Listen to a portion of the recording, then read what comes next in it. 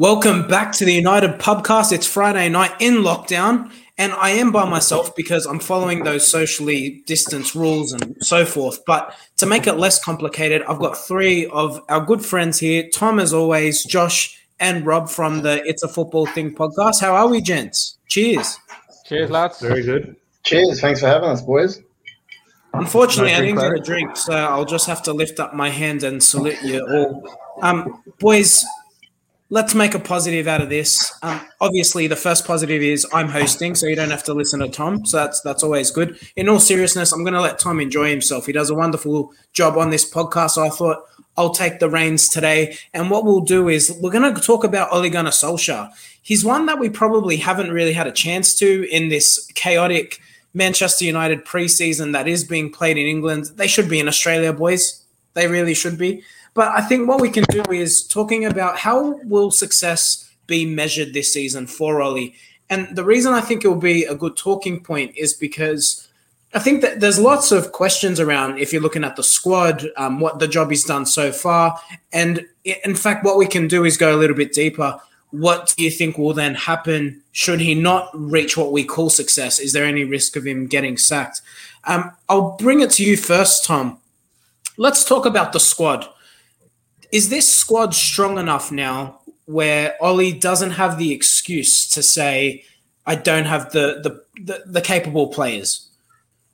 You have to say yes, and we can have a debate player for player. Is that player better than someone at Manchester City or better than that player at Chelsea, etc.? And we can discuss is that transfer, is that signing good business in regards to the value of that player?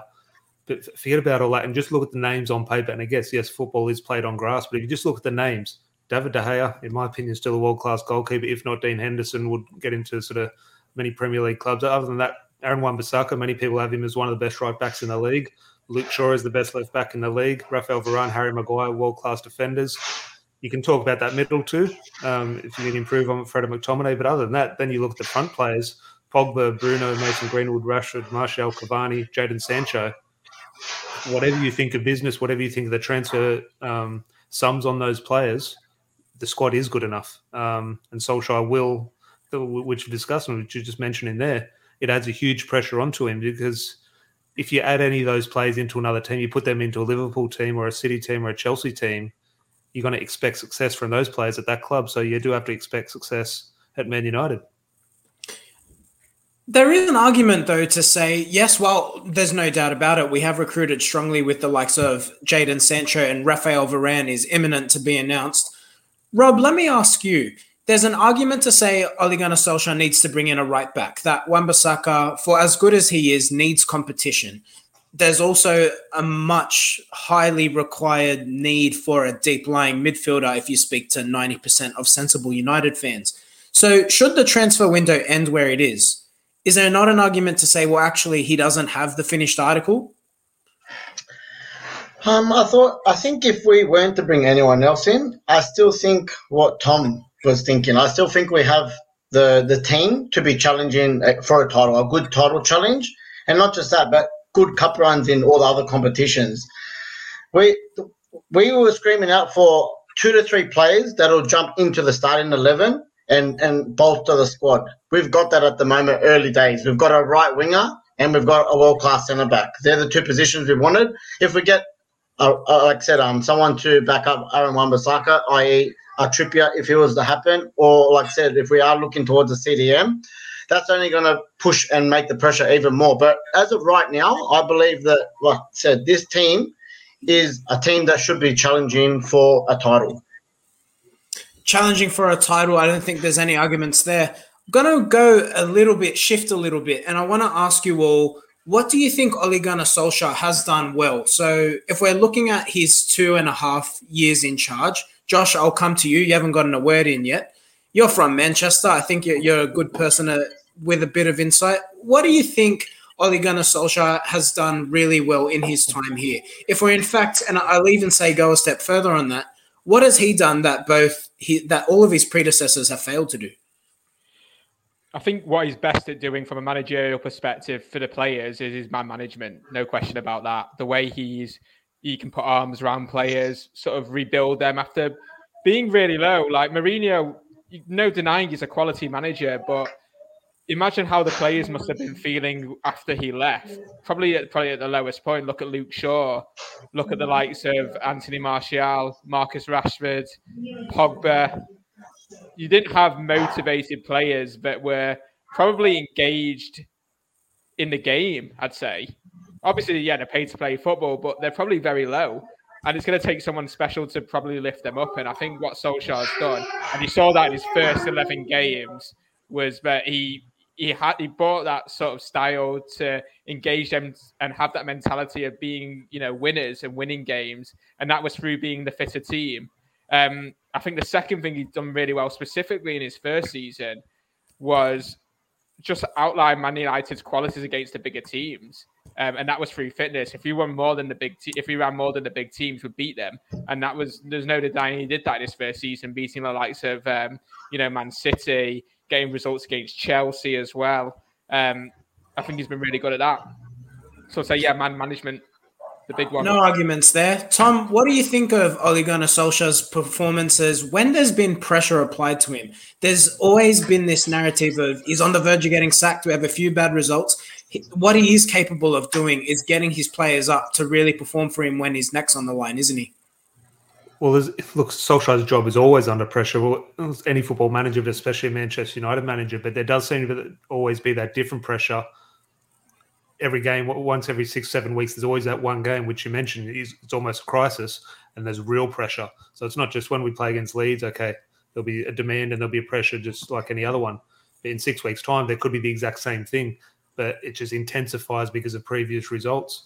And he does have a skill, I don't know if it's a skill or a knack of dealing with that and getting the best out of his players. And we can look at different coaches, I call them coaches, but the way different managers coach their teams and get them to play. And we can just sort of discuss that as a managerial trait, a strength or a weakness as the actual coaching and on what they do on the training ground. But what Solskjaer does, which Josh alluded to, that's one part of management. The other part of management is managing your players and getting the best out of them.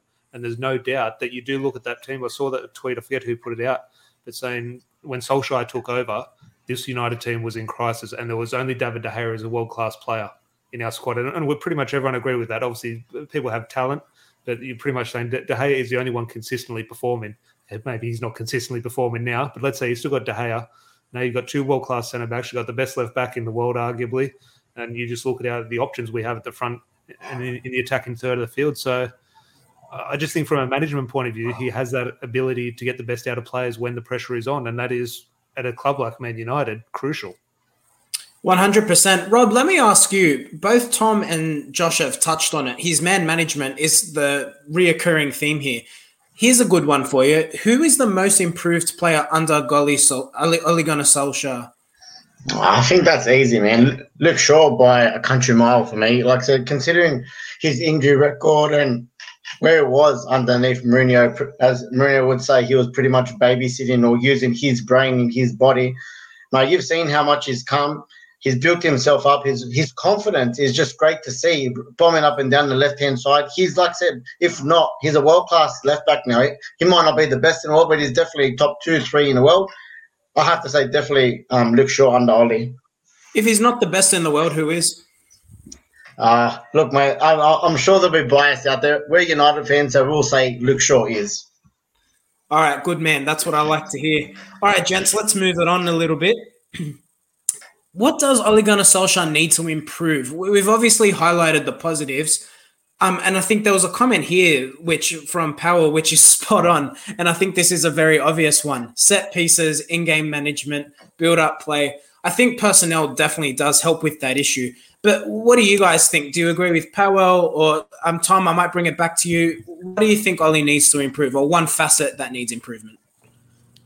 Well, look, just in a specific, you can look at set pieces 100%. There's rumours that we have signed a set piece coach, which was sort of frowned upon in previous seasons, but now sort of Liverpool have a throwing coach sort of thing. So I think it is important. They spend hours on the training field a week before a game, so you might as well invest that time in a set piece coach.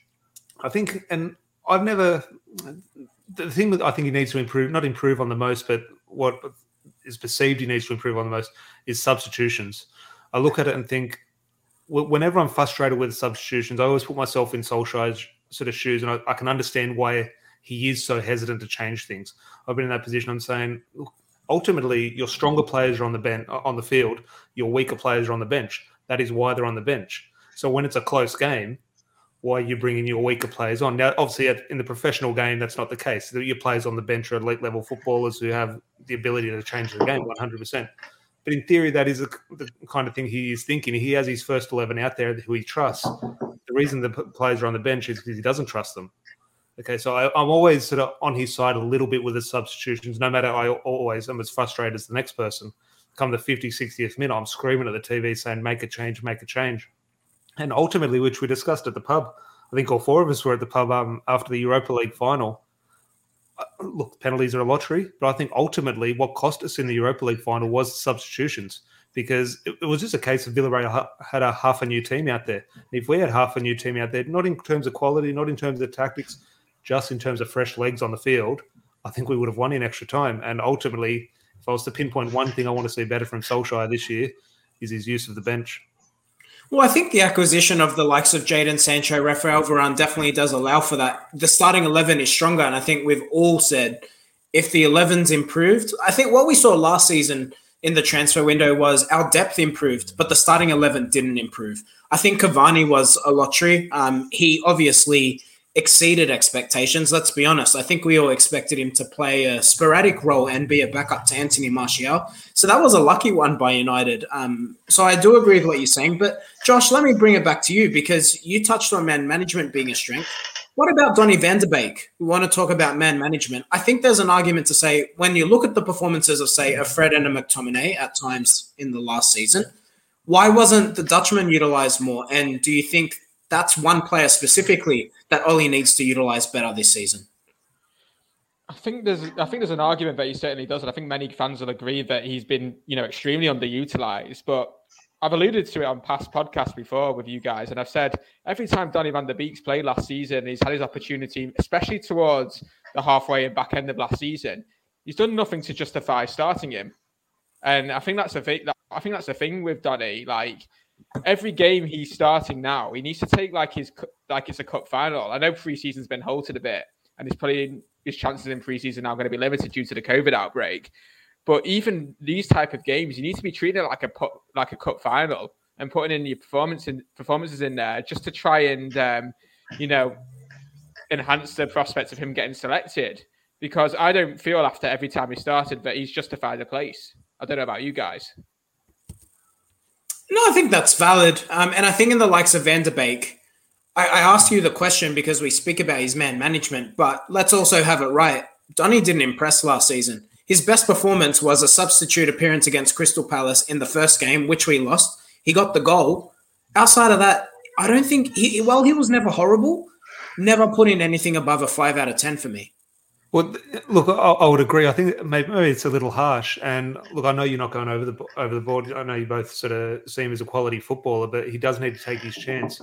But and I know you guys do. You do need to apply context. He's coming in once every 5 or 6 weeks, and has to perform in that 20-minute cameo, and maybe not even 20-minute, that 10-minute cameo he gets. And it's just hard. Like as you say, if he performs well, you think, oh, it's not quite enough. Well, he's not given the opportunity to do so.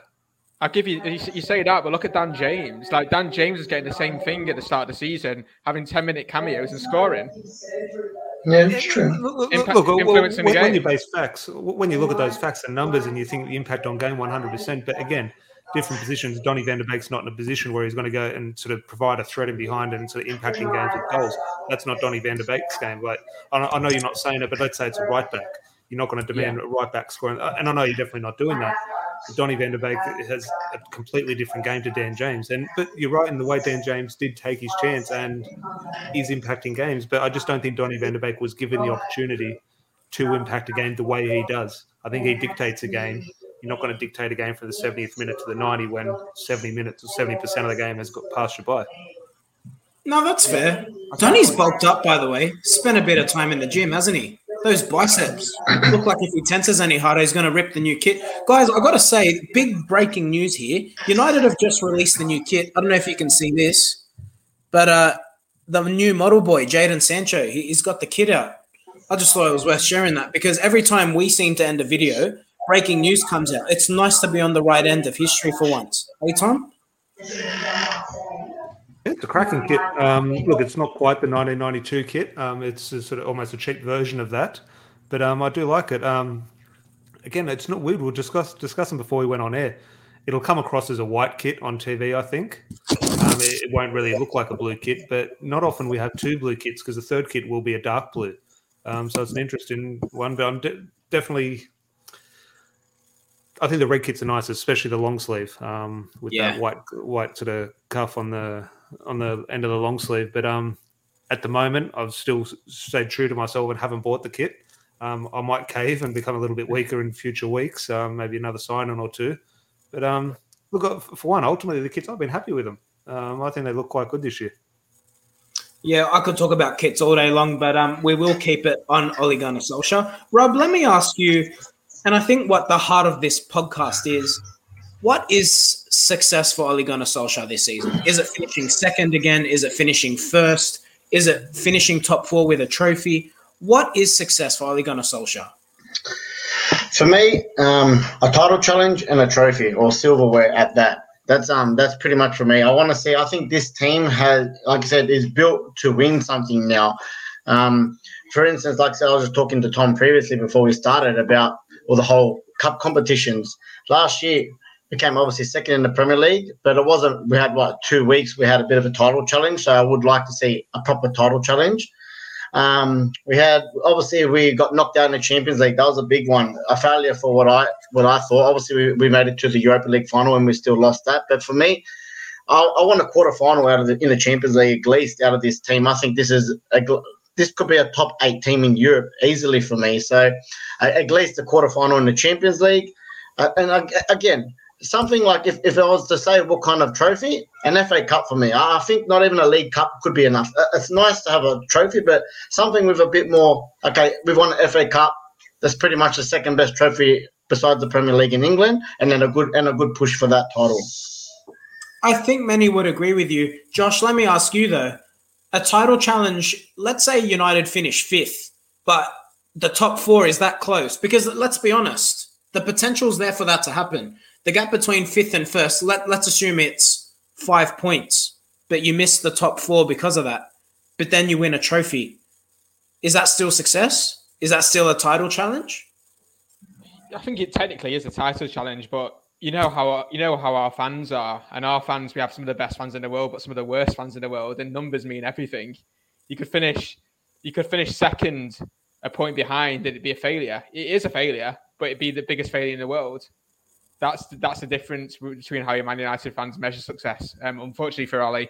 But yeah, I think if he does get a trophy and it is a close title challenge, I don't think you can have any complaints, really. You look at our team now, and yeah, I agree with what Tom said at the start of the podcast of it. Yeah, we really should be challenging for a title.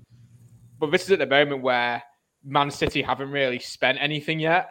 They're still yet to spend anything in a transfer market. And we've got a month and a half left, even less than a month. They can still get their signings, which we know the top targets are Jack Grealish and Harry Kane.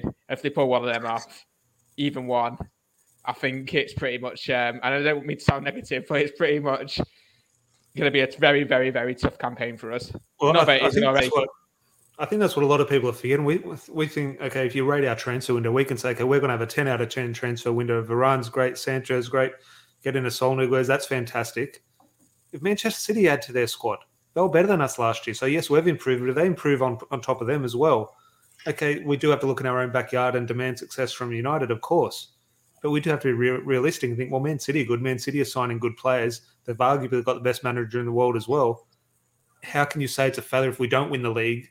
Because they're going to be saying the exact same thing. They're expected to win the league, if not more than us. So if they go and achieve normality by winning the league, can we really be in a position to be really criticising United for not doing so? Because I look at it, let's say it's black and white. Trophies mean success, and if you don't win a trophy, it's a failure. Ideally, ultimately, yes. However, what if we push all the way? We get to the FA Cup final and a VAR decision costs us and we don't win the trophy. We go to the Champions League final, we've got an injury crisis and we lose on a penalty shootout to PSG. And we go to the last day of the Premier League and lose on goal difference to a Harry Kane wonder strike. He scores another ground. We lose a title on goal difference. We're 3 kicks of the ball away from winning the treble and an unbelievable season. and on another day we've won 0 trophies and it's an absolute failure.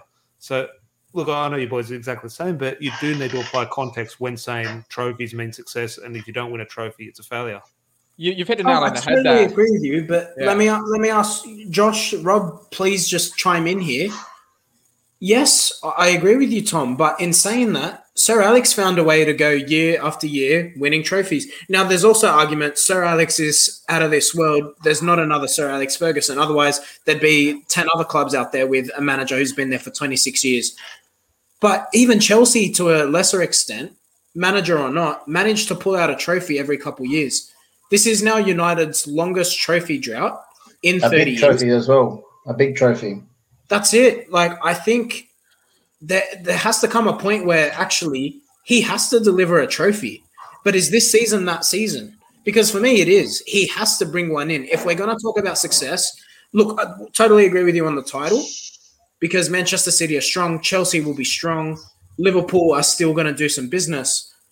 But bloody hell, he has to win a trophy now. There's no excuses. There's no Phil Jones to cost you in the FA Cup semi-final. You've got a strong enough squad now that you can bring a Mason Greenwood off the bench now. Or you can have a Marcus Rashford and Anthony Martial on the bench in a Europa League or a Champions League final. So that's no longer an excuse. The depth is there. He needs a trophy. You look at United in the past couple of years, and how many times have we finished top 4 consecutive seasons? Not many times. You need to sort of build out those foundations where we're perceived as the challengers. And even if we don't win the league this year, we need to be finishing like second or like not even third, but like second, just to be sort of get that consistency and be seen as challengers. We don't want to be tipping out of top 4 every single year because you're just never going to have that consistency. And then the expectations aren't going to be high. The expectations are just going to be like, yes, let's get top 4 next season if we drop out. It's just going to be like that. It's never going to be let's get a title. Exactly. 100% agree there. And Tom touches on that here. Tom Greenwell can't be losing some of those games where there is plenty on the line and we just don't turn up. He used the Burnley example. Have to be able to see the team take the initiative and show the harder edge. To be fair, I think Bruno Fernandes changed a lot of that. And what an impact he had. I'm praying Rafael Varane has that opportunity because I think what Sancho is going to bring will be obvious. What I'm really keen to see is how does Varane contribute to how United set up. Solskjaer, interestingly, did say that signing is going to allow United to play multiple different ways. He's hoping that's a more expansive style of football, but that is something that we will get to in another video. Guys, let me ask you now a little bit of a controversial one. We've all talked about what success looks like. Is there any risk of Ole Gunnar Solskjaer getting sacked this season if he doesn't achieve top 4, if he doesn't win a trophy? 100%, in my opinion. I think he's definitely had his time now. Like I said, everyone has seen the progress. He's got a lot of deadwood out. He's bringing some quality players. Like I said, he's gone from 3rd to 2nd last year. He's also gone from making semi-finals to making a final. Guess we haven't won. But this is the season for me to say, hey, yes, I know he's already got his kind of extended contract, but you know what contracts are like these days. If we lose 3-4 games in a row at the start of the season, bang. No one's going to be happy with that, especially after the window we've just had. So for me, yes, he has to do something that little bit special. The team's got to be consistent. Our home record this year has definitely got to change because that's probably the thing that hurt us the most last year. So for me, yes, I think any kind of, not just Ollie, any Man United manager is always under pressure, but especially now that he's been backed, he's got a squad that he's been building in the last 2-3 seasons. I think he has to deliver. Like I said, it might not be a silverware in the example that Tom was giving us, but I do think it has to be a good challenge in all departments. 100% agree there. But Tom, let me ask you then, what is that situation? Take me to this dark place of hell that I hope doesn't exist. What is the situation that gets Ollie sacked? Oh, look, that dark place in hell might be a 1-1 draw against Leeds. You can imagine the reaction if we don't win the first game of the season. It'll start straight away. But I think Rob's right in terms of what he says, but it also it's hard for me in a position where I don't want Solskjaer to lose his job, but you do look at a football manager's position, and there was a lot of not outrage, but the Ollie outers were very sort of disgruntled about his new contract. But you have to treat a player's contract is very different to a manager's contract. Did Jose Mourinho sign a new contract the season before he was sacked, or a year and a half? He signed in January, got sacked in December. Yes. So, look, a lot of people are saying, giving Solskjaer the contract. It's not like giving Paul Pogba a new contract now, which will protect his value. I assume Solskjaer, and I haven't seen these, and how would I know what the accurate figures are? But from all reports, Solskjaer is probably around the 7th or 8th best paid manager in the league. He's not in that top bracket of Tuchel, Pep, Klopp, those type of managers.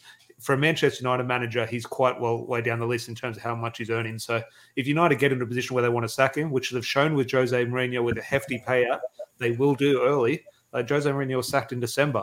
There's still a chance to make Champions League football. So it wasn't a contractual thing where, okay, technically today we can't make the Champions League, so we'll make a decision. They made a decision well before that. So, he very well could be in a position where he gets sacked this season. And ultimately, I think it would come down to the start. If it's a bad start and by Christmas time it's looking like a tricky kind of season, that's when he gets that. I think if it's a good start and we're in and around Christmas, and we're in no position, you see what happens in the rest of the season. But while we talk about Solskjaer being sacked, you're depressing me. It's my Friday night. I'm trying to be happy, and Solskjaer's losing his job all of a sudden.